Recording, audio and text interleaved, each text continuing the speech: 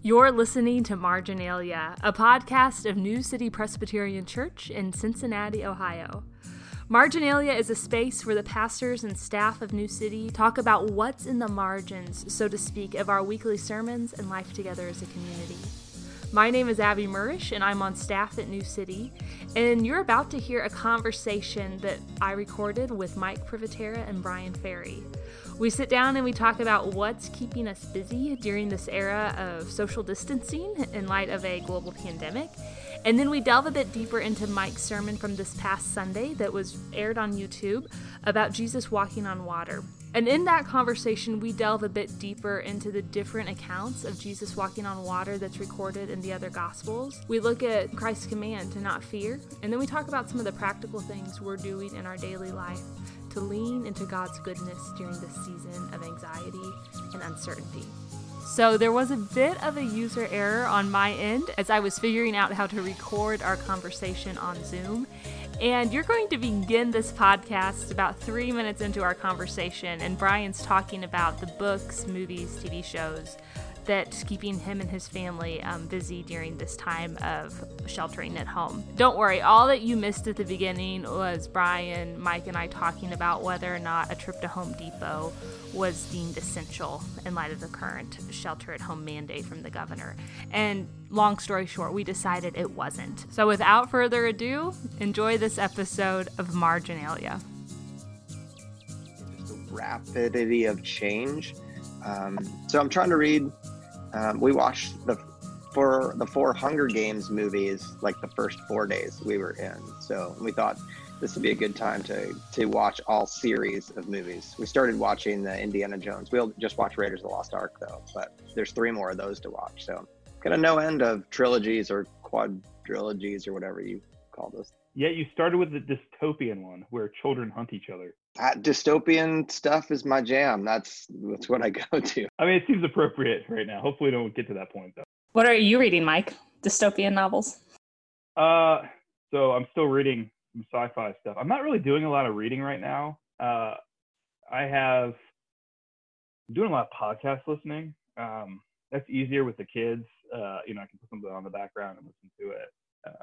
One thing we have been doing, which has been kind of fun / weird, my boys and I have been doing Taekwondo for the last year and a half, and we can't go to the dojo during this time. So our instructors have been offering virtual karate, which is really fun, but also really weird to do like that over Zoom. So that's one thing we've been doing. It's been good because it's been keeping us active and not just lazy and sitting around.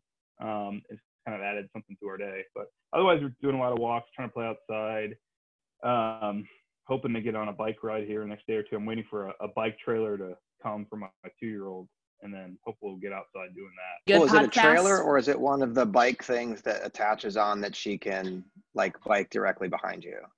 Like, is it the trailer that she sits in, like a rickshaw kind of thing? Yeah, it's a trailer she sits in. Yeah. That's really fun. Our girls rode those for ages. That's on our to purchase list for Phoebe too. So yeah, I'm not sure she's quite big enough for it, but we're getting there. When Eden was probably too big for it, one time I took a turn way too fast and flipped her in it, and she flew out of it. She wasn't buckled in. We were actually going to get pizza just down the street at Marco's, and I just took the turn way too fast, rolled the whole thing, and she flew out onto the street. So just beware, make sure they're buckled in there. It's like a roll cage if they're buckled in, but parenting fail. Was she okay? Did she have a helmet on? Yeah, no, she didn't have a helmet on. But she just, splayed out onto the concrete, skinned her, arm and leg or whatever. But she was fine, but just beware. They can be dangerous. Wear your seatbelt. Good to know. Mike, are there any podcasts you're particularly enjoying right now? That's a good question. I tend to be helpful and encouraging. Maybe we should also say that. Politics junkie, so I don't know if I enjoy any of those. And right now, it's really all of them are. I try to listen broadly. I just started one with a theologian named Andy Root. It's called New Time Religion, and actually some of this may come up today actually because Andy Root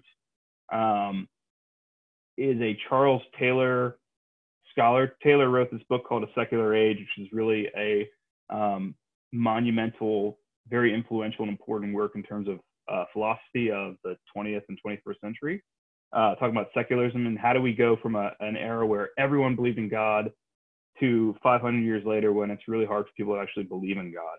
And so this podcast is working through some of Taylor's ideas in a fun, accessible way. It's fun for me. It probably sounds really nerdy and boring for anyone listening to this right now. But yeah, I really recommend it. I wouldn't describe that like fun and accessible. I mean, I'm going to withhold judgment maybe until I read it. Compared to reading Charles Taylor's A Secular Age, which is like 900 pages, this is good. Fair enough. Is it a graphic novel version? No. Oh, well, maybe that's the next. That's more my intelligence. I think this is an era for graphic novels if someone needs something to read. So easy. Absolutely. Yeah. I've also been playing, I'm not a big gamer, but I'm playing Legend of Zelda Breath of the Wild on Nintendo Switch, which is actually really great because it takes place in this huge expansive world. And so when I'm cooped up inside, I at least virtually feel like I'm like climbing mountains and killing monsters and stuff. I haven't been doing that a lot, but I have been doing that. That's awesome. I've been reading this book called When the World Came to Town. And it is about Gander, Newfoundland. Have y'all heard about this on September 11th? Oh, yeah, I did hear.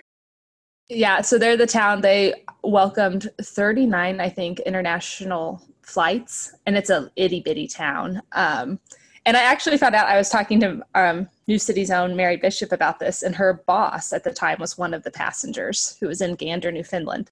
Oh, neat. That's cool. So it's one of those books that's like perfect for this time if Charles Taylor is not for you in this era. Just a story of like the human spirit, hope, and just the immense welcome and hospitality that this town showed these thousands of people who suddenly showed up for a couple days. And yeah, it's really cool. So if anyone needs a lighthearted read or something to listen to, I'm listening to it. Highly recommend When the World Came to Town.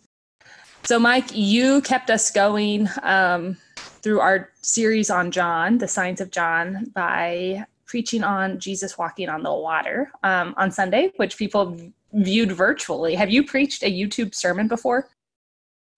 No. And I'm kind of a Luddite too, so I'm not a big fan of stuff like that. So that was weird, but also fun. And we all still don't know if you have had pants on during the sermon. So that is the lingering question. You will never find out. The world may never know. We need to ask Kent Lyons to tell all. I was just verbalizing what everybody was secretly thinking every time we look at those things. I think, at least in our household, nobody was until you put it in our head, and then no one could think of anything else. Yeah, no one heard the sermon. That's all right. That's what the sermon was about, right? Honey, where are my pants? Yeah. The Lego Movie. Yeah, that's always the line we think of. Anyway, you preached on John. Remind me the passage. I don't have it on the top of my head. As normal. John 6, verses 16 to 21. Awesome. And do you mind just giving a short summary of that passage? This is a pretty famous passage in Scripture. This is the story of Jesus walking on the water. Probably one of the more iconic stories about Jesus that we read in the Gospels. And essentially, what happens is Jesus feeds the 5,000. The crowd is amazed. They want to make him king. Jesus withdraws to a mountain, and his disciples are left there. And they end up kind of going on to their next destination across the Sea of Galilee and row for a long time. They're about 3 or 4 miles of rowing. Some scholars think like 9 hours into their trip. It starts getting rough. The waves are beating against the boat. They're exhausted, and all of a sudden they see a figure walking across the water, and it's Jesus. And he says to them, "It is I. Don't be afraid." And then he gets in the boat, and they're immediately at their destination. And I think you were going to share a little bit about contrasting this account with the narrative in Matthew, because we have that elsewhere. Do you want to go ahead and do that? Yeah, Matthew 14. So the Gospels, it's really always interesting. The Gospels have they're all eyewitness accounts. And so they have different details in them a lot of times, especially when the same stories come up. Sometimes it's exactly the same in each gospel, and then other times there's little nuances. Matthew and John were both disciples of Jesus. They were both present to these events. So it's interesting to see what Matthew remembers and what he puts down, and what John remembers and what he puts down, what he chooses to put down even. So we'll look at Matthew verse 22, chapter 14, verse 22. Matthew writes, "Immediately Jesus made the disciples get into the boat and go before him to the other side while he dismissed the crowds. And after he had dismissed the crowds, he went up on the mountain by himself to pray. When evening came, he was there alone, but the boat by this time was a long way from the land, beaten by the waves, for the wind was against them. And in the fourth watch of the night, Jesus came to them, walking on the sea. But when the disciples saw him walking on the sea, they were terrified and said, 'It is a ghost,' and they cried out in fear. But immediately Jesus spoke to them, saying, 'Take heart, it is I, do not be afraid.' And Peter answered him, 'Lord, if it is you, command me to come to you on the water.' Jesus said, 'Come.' So Peter got out of the boat and walked in the water and came to Jesus. But when he saw the wind, he was afraid and began to sink, and he cried out, 'Lord, save me.' Jesus immediately reached out his hand and took hold of him, saying to him, 'O you of little faith, why do you doubt?' And when they got into the boat, the wind ceased, and those in the boat worshipped him, saying, 'Truly, you are the Son of God.'" So what stands out to you then, or both of you, this account versus John's account of the story? What are some of those nuances that catch your attention? I mean, one of the things it's not that different, but Matthew makes a point of saying that Jesus sent the disciples out into the sea. He knows, in some ways, Jesus knows what's going to happen here. He sends them on ahead without him, and puts them in the situation for me, which is really interesting. And then also the Peter bit, Jesus calls Peter out into the water with him in this story, and he actually walks on water for a little bit until he begins to doubt. So there's some other fascinating details. It talks about, Jesus comes in the fourth watch of the night, which is probably between 3 a.m. and 6 a.m. in the morning. They've been at this for a long time. And that's just these little details here that just add a little bit to our understanding of what happened in this story and with this event. I think it's interesting to me, in this one, you see more of a back and forth or a swinging of faith. You've got the initial story, and they see Jesus come in, and, like in John, Jesus says, "Take heart, it is I, do not be afraid." That's where John leaves it. And we're left to assume, and I think you said some in your sermon too, like God's presence with us and the words, "Do not be afraid." It's what we long to hear. It's what we need to hear. And that's where John leaves it. But here in Matthew, it continues. Peter answers, "If it's you." So there's sort of a questioning in that statement. If it's you, command me to walk on the water. Jesus says, "Come." So Peter gets out of the boat and walks on the water, the only other person that we're aware of to ever have walked on water. And almost immediately, he looks away from Jesus and looks to the storm, and then he's afraid again. So there's this fear, don't be afraid, fear, don't be afraid, the back and forth that probably we all experience, and here's a pretty intense situation where there's a storm and walking on the water and the ghost and all of this, and it says it's Jesus. Is it him? Yes, it's him. I'm walking on the water, but I'm afraid. And so, like, sort of the rapid back and forth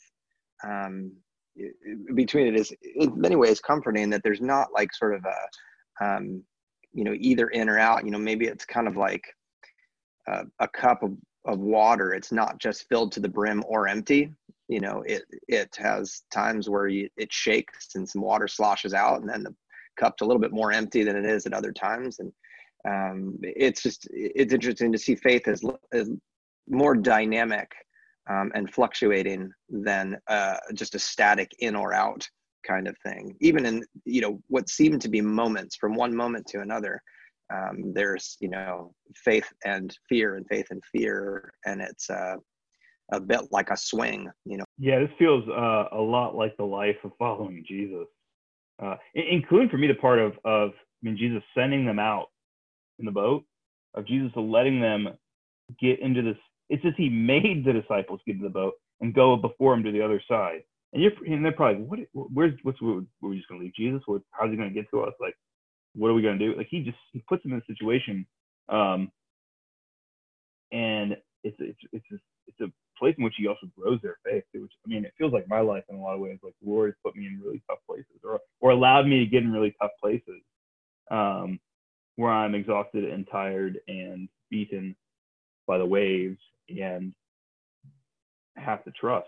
Kind of maybe sort of like the situation we're all in globally right now. Yeah, I feel that vacillating back and forth a lot. And I love Peter's little prayer at the end of this. It's just, Lord, save me. That's where the Jesus prayer sort of came from, or just the word, just the name Jesus. People would cry out, people use it as a swear word, but just the name of Jesus can be a prayer for salvation, for help in the midst of fear. Lord, save me. It's a pretty great little prayer to apply to our lives, right? I love tracing Peter's story too throughout the Gospels. And I was thinking the other time we see Peter in a boat, the only other time I can think of is at the end of John, in John 21. And he's in a boat, and it's when Jesus appears to him after the resurrection. And so he sees Jesus, and then he hops into the water and swims to the shore while all the other disciples row to the shore. And I think that's a really beautiful contrast with these two stories of seeing faith building, even as we swing a pendulum, that the Lord was still continually leading Peter along this path of faith until he could see him clearly and not doubt and follow him. Maybe I watched too many cartoons as a kid, but a great ending to that would have been if Peter would have jumped out of the boat to go see Jesus, and instead of swimming, he just bounced off the water, walked on the water back then. Yeah, that would have rounded the story out nicely had that happened. That's why I was not in charge of writing down the gospel. Yeah. So yeah, what else, Mike, was on your mind as you were writing this sermon for the week and preaching, especially in this time? Yeah, well, I've actually been planning to preach this sermon for a couple weeks, months now. This has been part of our series, and it's kind of interesting to see how God's providence works out in terms of where we are on a global scale. That's probably the biggest thing as I was writing this sermon. The pandemic had just hit. Schools were just closing. A lot was still up in the air, more so than it is now. I think emotionally, I was just all over the place because we've had this massive shock to our system. And so the events of the world were at the center for me.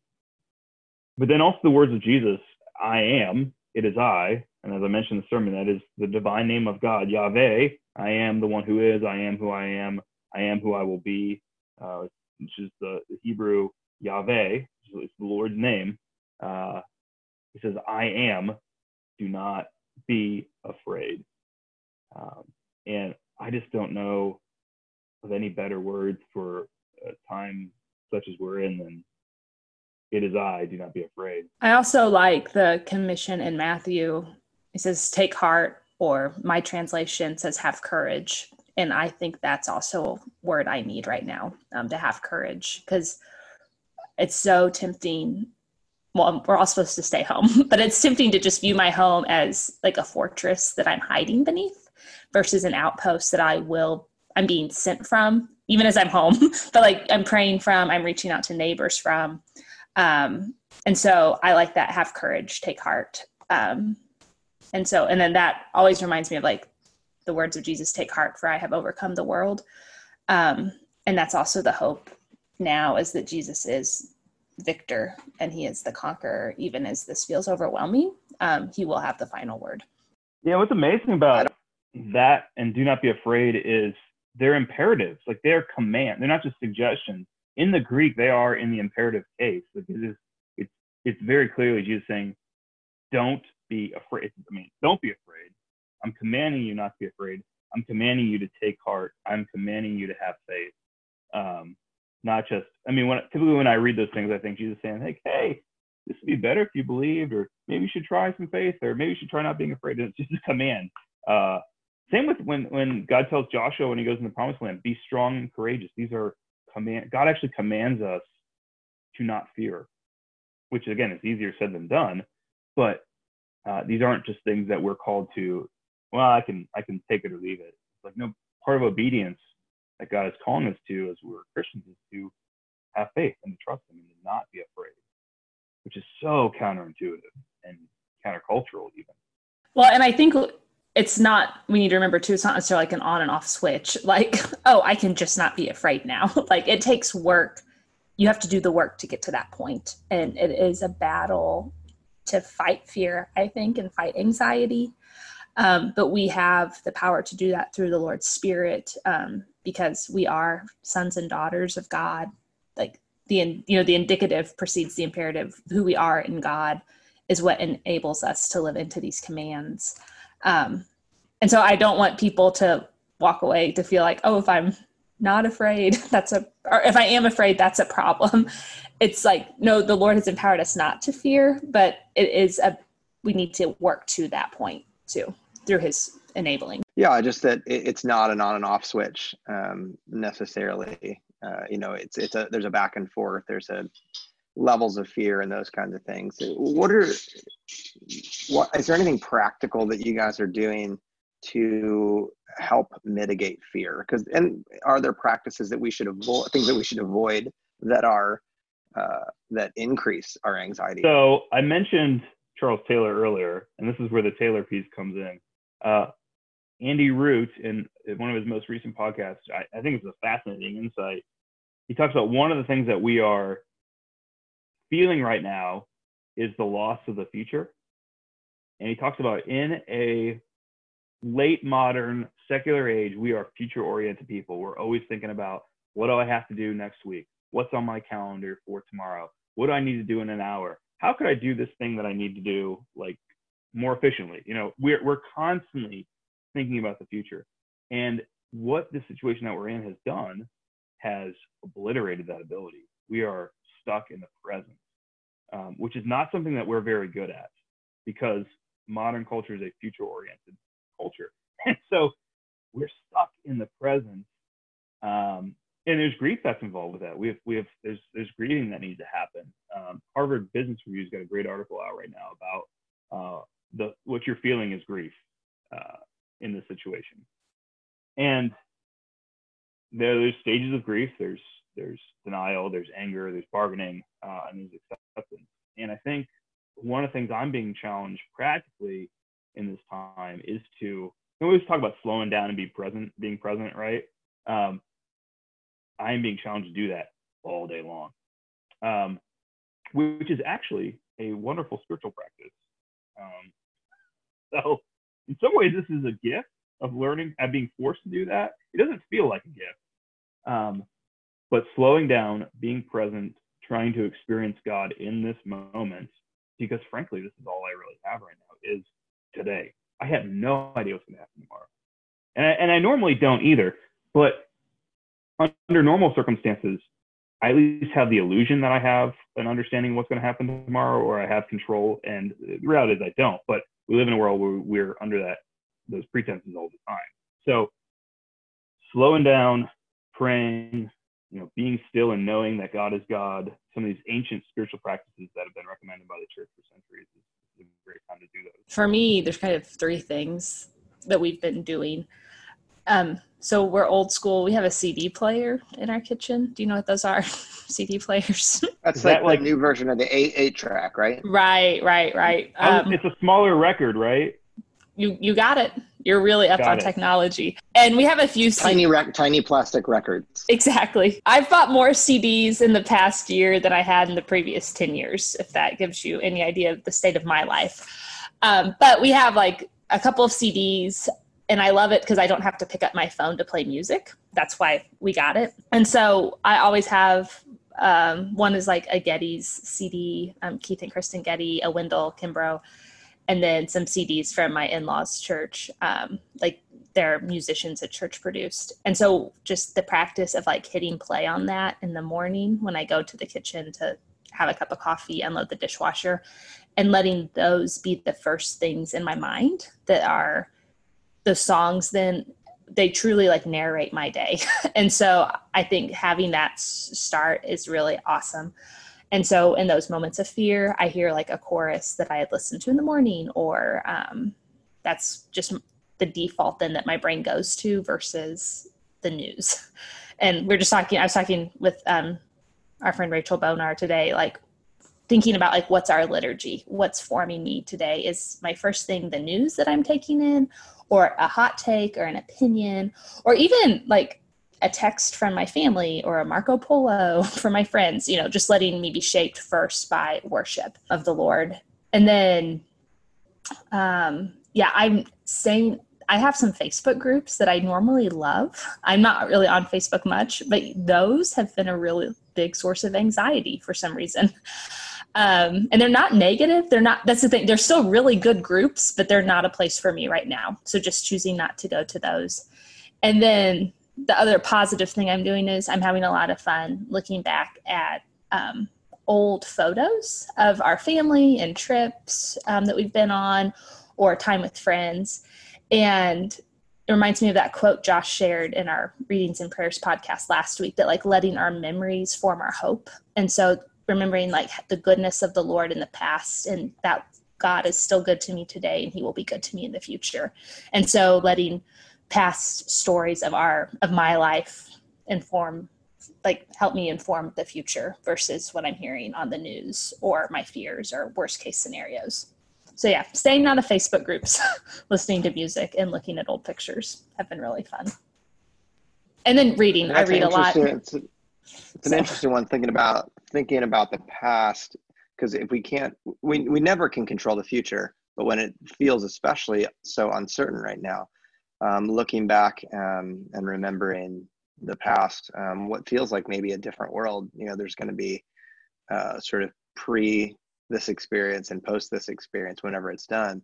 But looking back is a grounding, in a sense, when we can't know the future. We sort of only take it a day at a time. One thing I've tried to do is just to limit my intake of news. Ordinarily, like I love having NPR on like all the time, just in the background, because there's usually a variety of stories and like upbeat, uplifting things, and fun stories, and even the local Cincinnati edition to find out what's going on.